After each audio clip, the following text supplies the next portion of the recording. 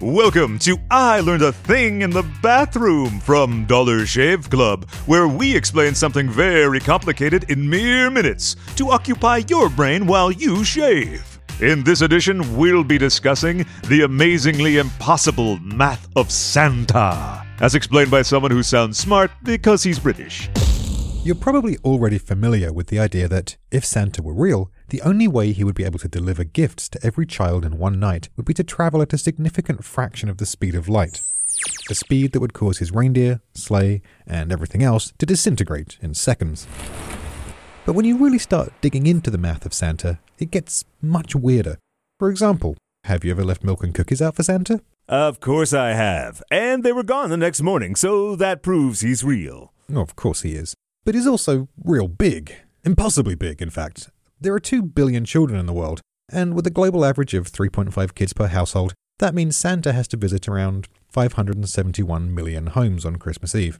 Now, if each of those homes leaves out 2 cookies and a glass of milk, Santa will end up consuming an awe-inspiring 148 billion calories in one night.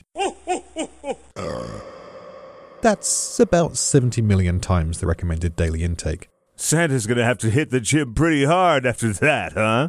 Yes, but it'll take him a while. Santa's generally depicted as a short, tubby fellow, and as such would likely burn 151 calories per mile, jogging at a leisurely 6 miles per hour. Unfortunately, to burn off 148 billion calories, he'd need to jog roughly 980 million miles. That's nearly 40,000 times around the Earth, or over 2,000 return trips to the moon. At 6 miles per hour, that'd take him a smidge under 19,000 years. Lucky the reindeer are only getting carrots. Yeah, but even then, at 1 carrot per household, shared between 6 reindeer, that's nearly 4 billion calories per reindeer. They wouldn't be doing much dashing and dancing after that. Maybe Santa brings some of the snacks home for the elves in his workshop. Maybe, and there are certainly enough of them. Just wrapping and labeling 2 billion toys in 1 year requires handling 5.5 million gifts every day.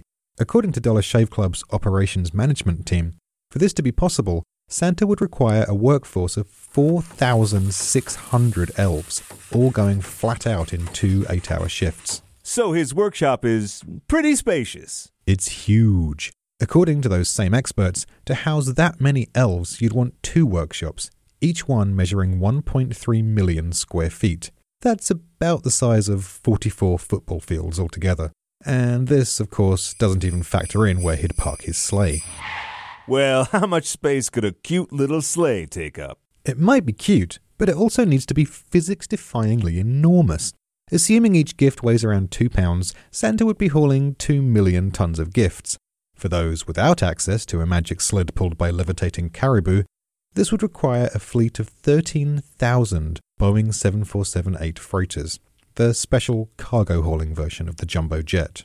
Do you have any scientific explanation for why someone would want to ruin Christmas by talking about math?